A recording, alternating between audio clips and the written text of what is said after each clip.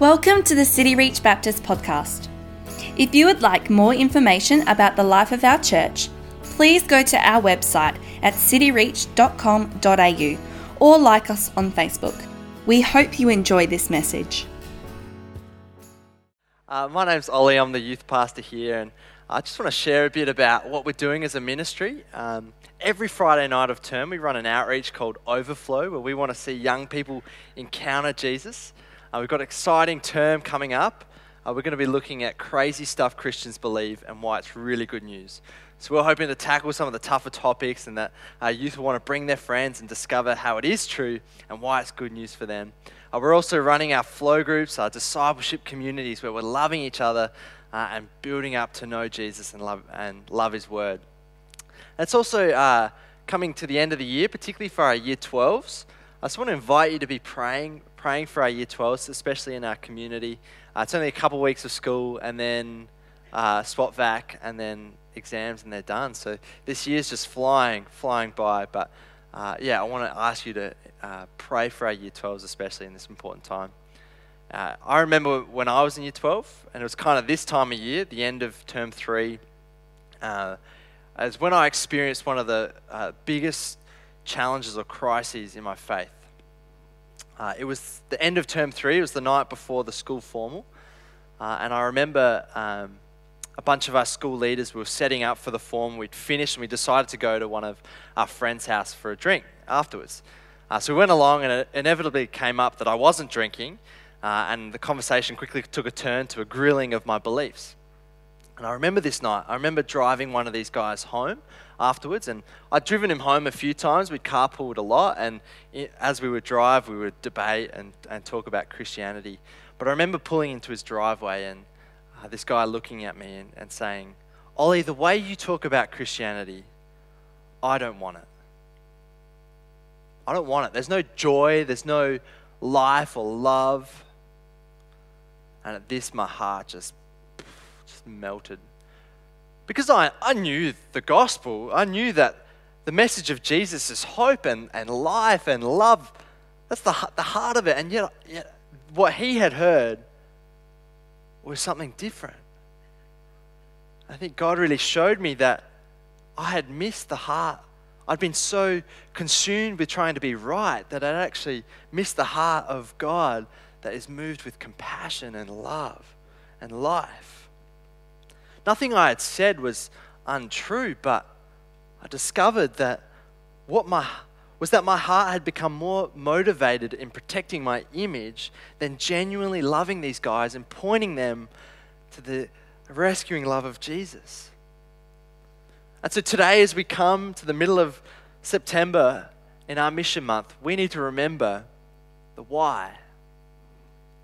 We need to be so clear on what it is that motivates us to share the good news of Jesus. You see, we don't do mission or mission month to look good. We don't do mission to make our social media look impressive, or we don't do mission out of this obligation that that's what Christians are meant to do and that's what churches should be on about. But rather, the passage today from Jonah, we're reminded that mission must come out of our conviction of the compassionate heart of God. It's Christ's love that compels us. Yet many of us will still be reluctant when it comes to the idea of mission. I suspect, because I know my own heart, is that when the preachers get up here and we start calling the church to mission and evangelism, it makes us uncomfortable. I've been there. Either we tune out and we think they're talking about someone else, or maybe we might turn to despair, or we might turn to pride and we kind of form this great theology of evangelism, but with no real heart or love to go and tell anyone. Jonah 4, as we'll see today, is a revealing diagnosis of what might be at the root of our reluctance. You could say why it's not us. But more importantly, why it should be us. And we're going to see this today, why it should be our deep joy and delight to go and be a witness to those around us of the gospel. We'll see that it is the compassion of God that will shake us out of this reluctance and into the powerful presence of joining Christ in his mission. The thing that will shake us out of our apathy and our fear and fuel each of our God-ordained mission is God's compassion, his mercy for a world that desperately needs him. So we're going to see. So let me pray as we come to Jonah. Our Lord Jesus, we thank you for your word. We thank you so much that you have revealed yourself to us and that we're not blind or in the dark. But God, I pray as we come before you now that you would teach us and shape us, give us humility, but captivate us, Lord, by the beauty and the glory of your great love and your true character. Amen. We all love to tell our kids this Sunday school story. Jonah was called to go, but Jonah said no. He decides to go the other way. He jumps on a ship heading to Tarshish. Running from God is never really a good idea, and God appoints a storm that threatens to kill everyone on board the ship. Jonah, knowing the judgment is there for him, he elects to be thrown into the sea, and as he's tossed overboard, the sea becomes calm. Jonah, however, is spared judgment. He's not drowned, but instead he's swallowed by this fish. For 3 days and 3 nights, Jonah prays in his fishy tomb until the fish spits him out onto dry land. This time, Jonah obeys. He makes his way to Nineveh and he proclaims God's word to the city. Then come these amazing words. And the people of Nineveh believed God. They fast and repent. Even the king, even the cows are covered in sackcloth and call out mightily to God. And then at the end of chapter 3, verse 10, when God saw what they did, how they turned from their evil way, God relented of the disaster he said he would do to them, and he did not do it. Well, you'd expect at this point in the movie that you'd roll the credits, yeah? Nineveh had been spared disaster. It's a great story. Surely Nineveh would be lifting Jonah up on their shoulders in jubilee. The camera would pan out, the music would play, the credits would go. Or maybe you're a Breakfast Club fan and at the end of the movie, Jonah walks out with glee on his face, fist pump, freeze frame. But that's not what we get here. Instead, we're left with this kind of awkward postscript of chapter 4 that's sometimes left out of the kid's story because it's kind of, what do you do with it? Jonah is angry. He is exceedingly displeased. Why? Why would this annoy him so much? Well, let's take a look. Chapter 4, verse 1. If you've got your Bible there, read along with me. But it displeased Jonah exceedingly, and he was angry. And he prayed to the Lord and said, "O Lord, is not this what I said when I was yet in my country? That is why I made haste to flee to Tarshish. For I knew that you are a gracious God and merciful, slow to anger and abounding in steadfast love and relenting from disaster."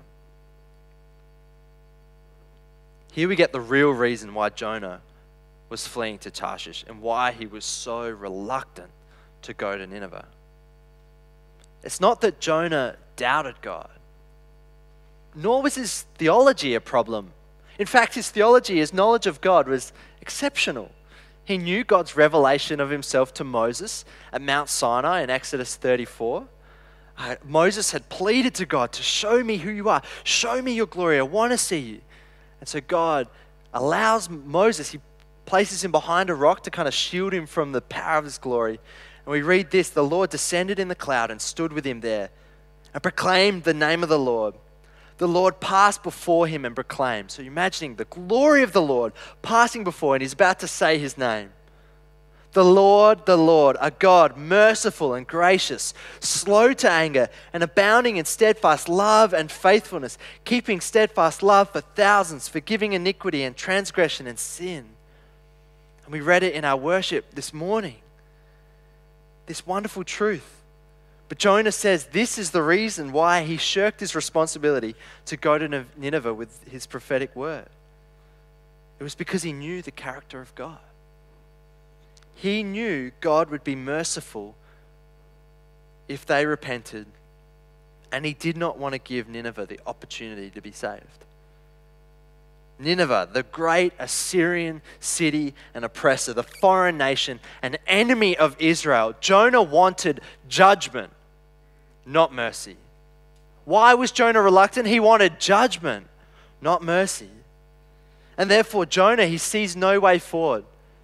His pride destroyed, his honor rotting in the belly of a fish. He says this, verse 3, "Therefore now, O Lord, please take my life from me, for it is better for me to die than to live." Jonah wants judgment, not mercy. He wants Nineveh destroyed for its evil, destroyed for its wickedness. Jonah cries out for justice. And yet at the same time, he's just completely blind to his own rebellion and pride. You see, and then the Lord asks him, "Do you do well to be angry? Do you do well to be angry?" Jesus later, he condemns the Pharisees, the Jewish elites, for this same heart. He says, "Woe to you, scribes and Pharisees, hypocrites, for you shut the kingdom of heaven in people's faces. For you neither enter yourselves, nor allow those who would enter to go in." The Pharisees wanted judgment, not mercy. Today, as modern progressive society, we think that we love compassion, mercy, and we disdain the idea of God's judgment. But I want to ask, are we really that different? We love judgment, not mercy. I'm imagining the photo of President Obama in the Situation Room with all his significant staff and military officials, rejoicing, celebrating at the assassination of Osama bin Laden. Judgment. We expect in the movies that we watch that the bad guys get killed, right? But we want them to have a slow and painful death. We love judgment. We want the sporting cheats to be shamed. We love judgment. But you know what? I know that I'm culpable of this too.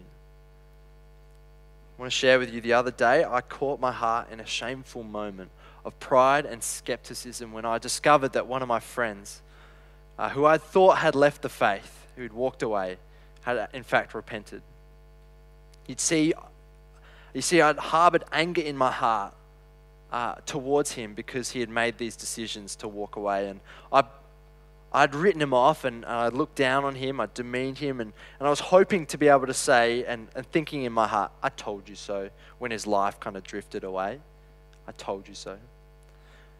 A couple years went on, and just the other day I heard that he was actually following the Lord, witnessing to others and maturing in his faith. And my first reaction wasn't delight. It was skepticism. I was quite happy in my pride to be able to look down on him. And so I reacted in skepticism. And I had to quickly check my heart. This ugliness just kind of surfaced, and I had to confess it to a brother. I wanted judgment, not mercy. And in that moment, what had happened is that I had forgotten my own identity and the mercy God has shown to me and to my sin every day. The mercy He continues to show me. You see, this is the same irony of Jonah's anger. Jonah knew his own wickedness in disobeying God. He'd had this revelation in the storm. "For I know it is because of me that this great tempest has come upon you."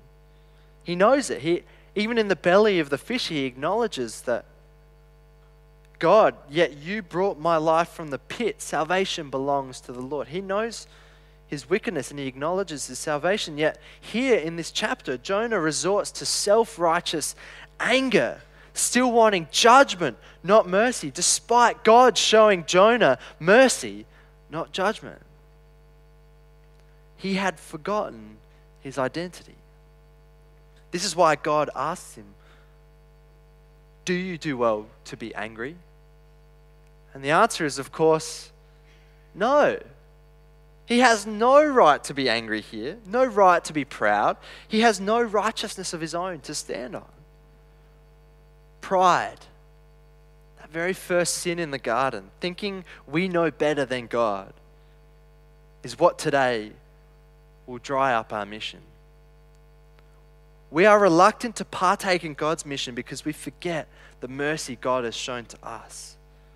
We have mission apathy because we have forgotten our identity and instead we become driven by religious pride. I was like the unforgiving servant in Jesus' parable. The man who is forgiven a great debt, but then he turns to his own servant and he refuses mercy. We see outsiders as the enemy. We look down on them with disdain instead of seeing them as those whom God would have mercy. When we look at others not with the compassionate heart of God, but with pride, our mission will be stunted. I'll never forget a moment. I went to Melbourne to see one of my favourite authors give a talk. But at this talk, there was a bunch of protesters. They were really noisy, and you literally had to squeeze through a crowd of protesters. They didn't like what he had to say. The speaker got up and inside, and I remember him kind of mentioning the noise and the protest. But this man chose not to demean or to judge them, but rather he chose in that moment to pray for them and to bless them. And that has just remained in my mind. The way that he extended compassion, for he knew that God was merciful to him and longed to show them compassion too. They're not the enemy. They're not the enemy, but those God would long to show compassion. How do you see the city? The noisy socialist group on North Terrace? Or that political party that you disagree with? Or that bully at school or at work? Do we do well to be angry? Has God not been so compassionate to us?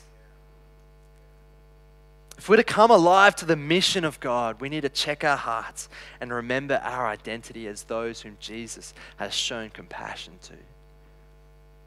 That's why I want to say, if you're not a Christian here with us today, we are so keen to share with you the good news of Jesus, not so that we can prove to you that we are right, and not in some way to assimilate you to become a good Christian person, but rather we want to share with you this message of hope and life and love of God because we ourselves have been shown this kindness and love. We believe God's heart towards you is compassion. God is steadfast in his love and quick to forgive us if we would turn to him.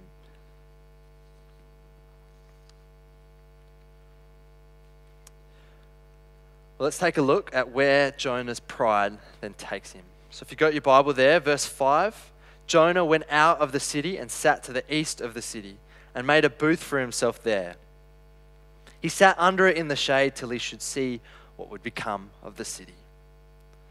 The booth Jonah constructs is not just a simple rebellion, but it's likely a kind of, some people think, a sophisticated kind of theological protest that Jonah is giving against God for what God is doing in Nineveh. Jonah's little booth or tabernacle or tent is a strong reference to the 40 years of wilderness that Israel had to suffer in contrast to the kind of seemingly pathetic 40 days of repentance that the people of Nineveh will go through. And so Jonah kind of removes himself from Nineveh, this place of anger, to critique. Instead of being the prophet, Jonah would rather be the critic that stands afar and he watches on. Imagine if Jonah had his Facebook account, he'd be quick to remove himself, but get his keyboard out and be ready to give his opinion and his critique. See, I believe when we do what Jonah does, when we stand at a distance and critique, we will be stunted in our mission.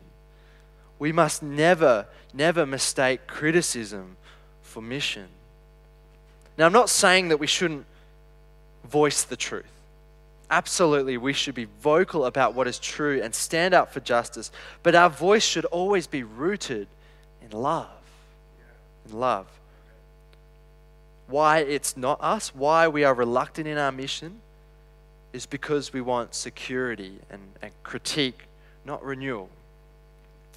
I want to read to you this quote by Mark Sayers. He says this: one of the greatest temptations of our day is to place ourselves not amongst the poor, the marginalized or those desperate for the gospel message, but to instead remove ourselves to a place of critique, our own savvy, cutting-edge, self-driven religious spaces that rise up in reaction to what we see as the wrongs of mainstream culture. These spaces appear to be prophetic, yet when God's wind comes, they reveal themselves as self-serving. Their real purpose is to protect our wills, our agenda, our identities. Friends, we must flee this temptation. Our mission will be stunted if we do not confront this temptation to be the critic and to remove ourselves from the mission field and just rather stand afar on our safe perch and critique. Rather, we need to flee to the compassionate heart of God. The reason why we do mission. You see, Jonah was not interested in influence. He was interested in criticism.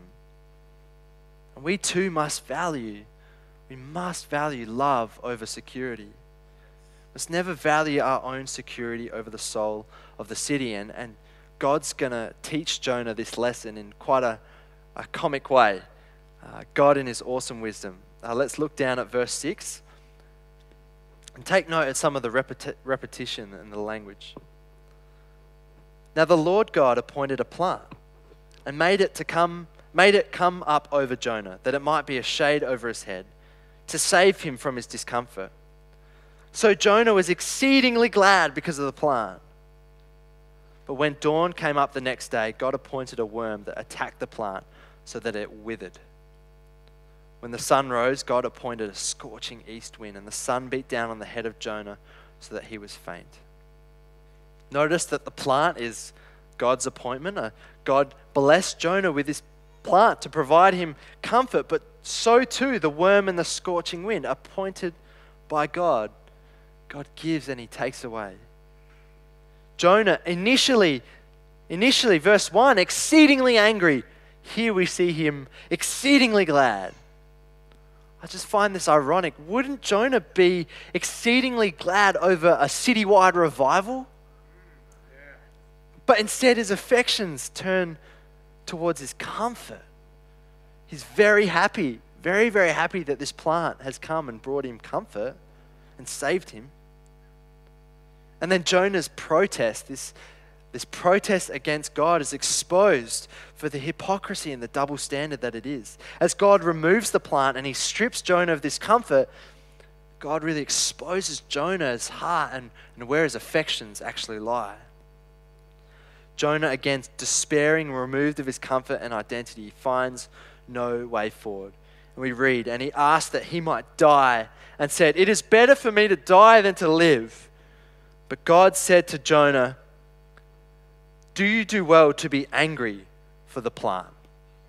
And then I really love Jonah's confidence here, his response. It's kind of the gloves come off and he doesn't pretend anymore, ignore God's challenge like the first time. He just straight out blurts, yes, I do well to be angry enough to die.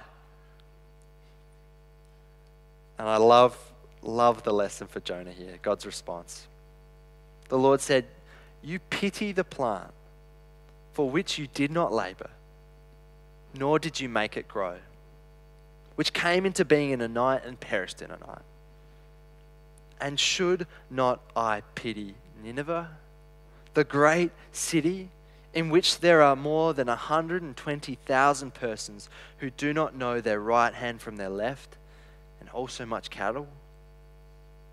God says to Jonah, you care for a plant, but you have no claim over it. You had no responsibility for it. You care for this plant, yet you criticize me for caring for the people of Nineveh.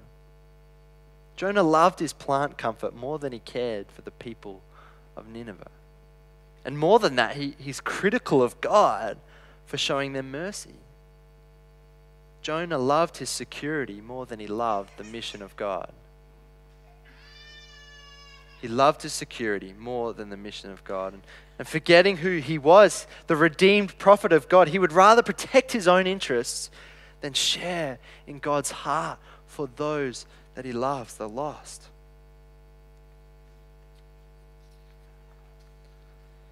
Our missional apathy and reluctance might be because we care more for our security than we do for the city. We may not see renewal in our city because, as Mark Sayers put it, our real purpose is to protect our wills, our agenda, our identities. When we forget the compassionate heart of God, we so easily can become driven by comfort and security and pride and self-interest rather than love, compassion, and sacrifice, sacrificial mission.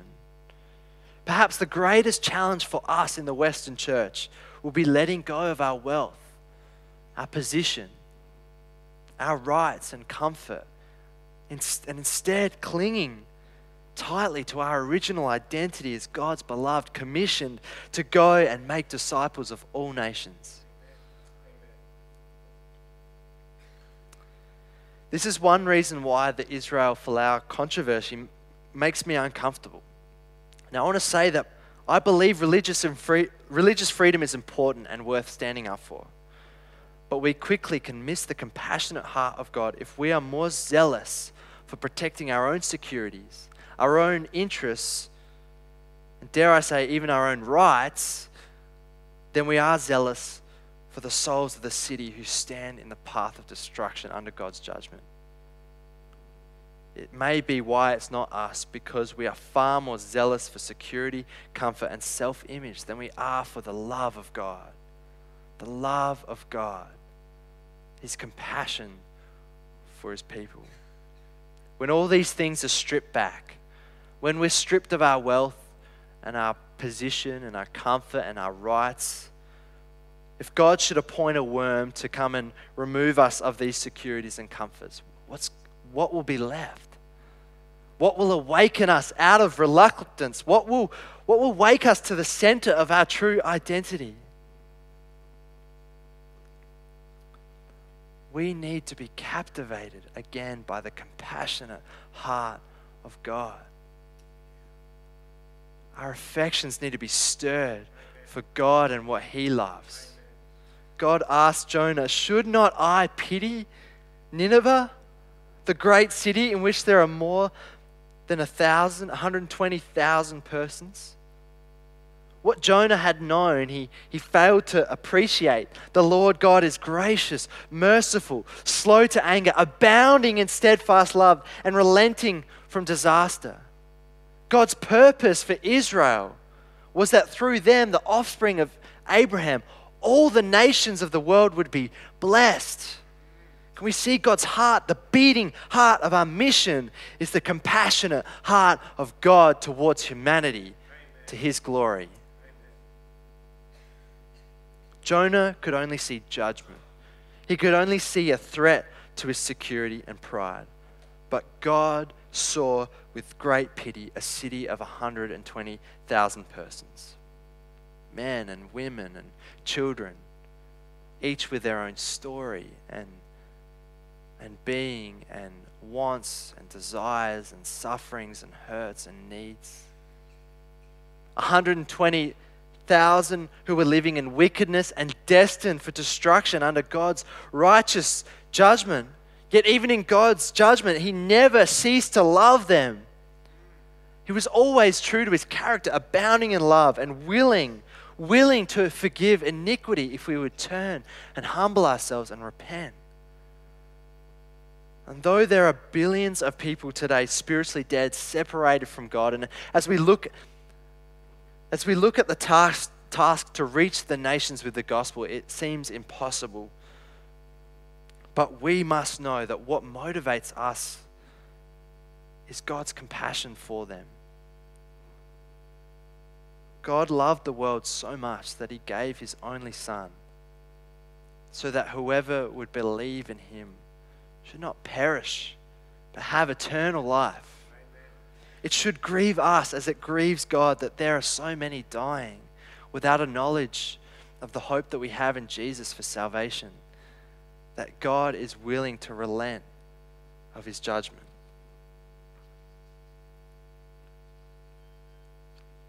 God says, "Should I not pity Nineveh, who do not know their right hand from their left, In other words, an ignorant people who do not know how to save themselves, but also now a repentant nation who need the guidance of a prophet to walk in the ways of God.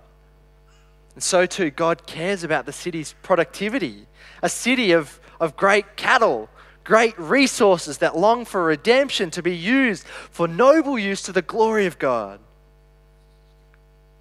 See, when we see the need of our own city, we must see with God's eyes a God who is compassionate towards them. And when we see, our hearts too will be moved by compassion to share the hope we have in a God who is merciful. The city is not our enemy, but the subjects of God's love and his mercy.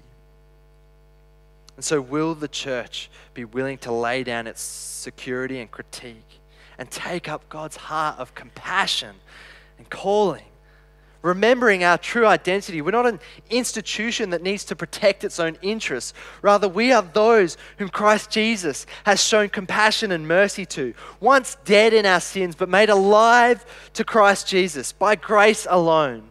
For the judgment of God has been poured out on Jesus on the cross, and we've been showed great mercy. And now we are his body, called to be salt and light, called to go and make disciples of all nations. Because we share God's heart to love. You see, Jonah's failure as a prophet was always pointing to our need of a greater prophet, Jesus. Matthew records this: just as Jonah was 3 days and 3 nights in the belly of the great fish, so will the Son of Man be 3 days and 3 nights in the heart of the earth. The men of Nineveh will rise up at the judgment with this generation to condemn it, for they repented at the preaching of Jonah, and behold, something greater than Jonah is here. You see, Jesus did not stand from afar and critique as the Pharisees did. Jesus left the safety and the security of his home in heaven to come down and to live with us, to enter into our suffering, to stand in our place under the judgment of God as he died on the cross. To shake us out of our reluctance, we need to remember our identity.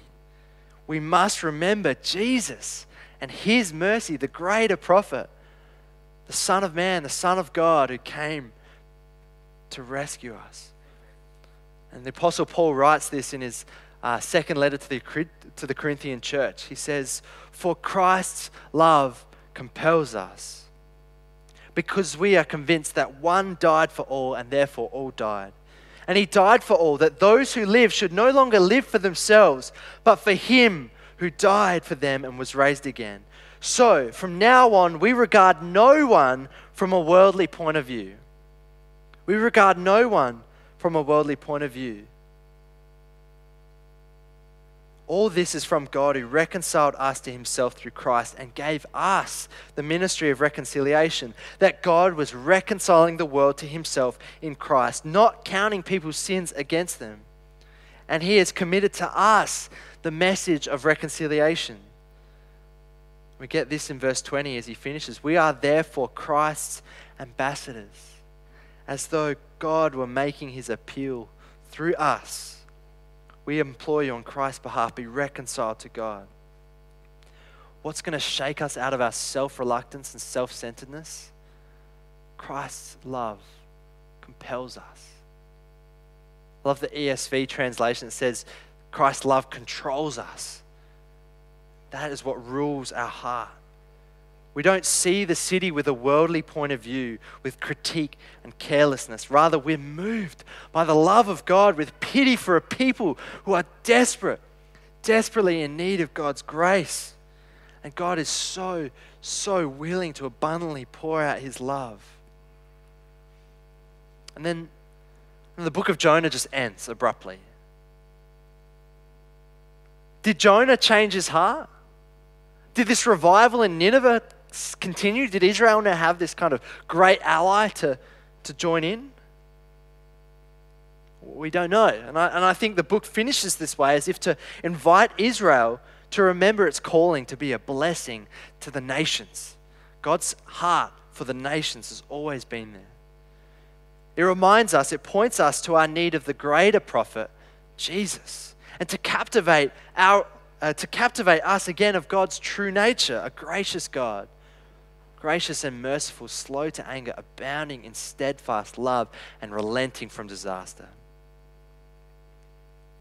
Will we as a church resist the temptation to protection and security and pride? And will God's love be what moves us to live out our identity through community on mission to the glory of God? You know, sitting in my car in my final year of high school with my friend in the passenger seat, what he heard was Christianity meant rules and judgment and no joy.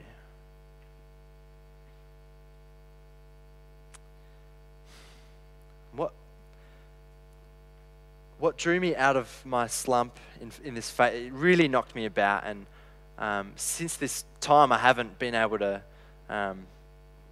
he never came to know the truth of Jesus, and I kept trying. I think God has been teaching me a lot. We've got to remember God's mercy and His love and His life is on offer. And that's one of my great regrets, and I'm thankful for the sovereignty of God. What fuels our mission and shakes us out of our apathy is God's compassion, His steadfast love. So will we be stirred this week when we sit in the barber's chair, when we leave our comment on social media, when we sit across from our work colleague, when we sit across the table at dinner, when we talk to our neighbour at the dog park or play with our friend in handball, when we turn on the news and see the nations in need of hope? Will we see with eyes through God's heart, God's compassionate and merciful heart that longs to save? Should God not pity Nineveh, that great city? Should God not pity Adelaide? So many that are in need of His love. Will it be God's love that drives us as a church for His glory? But it is His compassion that moves us to want to reach the nations for His glory. Let me pray. Our Father God, You are gracious and merciful, slow to anger, abounding in steadfast love, and we worship You. Just in this moment as we consider how gracious and good You have been to us to save us. Lord, we deserved Your judgment. We're just as wicked as the Ninevites were, but we thank You that You relented from judgment because of Jesus. Lord, we thank You. And Lord, we pray that You'll continue to stir our affections for Your love and help us to see those around us not as the enemy, but of those You love. And Lord, help us not to make the mistakes of Jonah and to be so proud. But Lord, we need You. We need Your Spirit to come and transform our hearts. May we just so treasure You, Jesus, and Your great, great compassion. Lord, lead us wherever it might be that we would not stand afar and critique, but to get our hands dirty, so to speak. Lord, would You guide us and move us? And as we've heard of those who have gone to the nations to share this hope this morning and our mission partners, I pray that You would keep raising up more workers for the harvest field, moved by compassion for the nations. We thank You, Lord Jesus. Amen.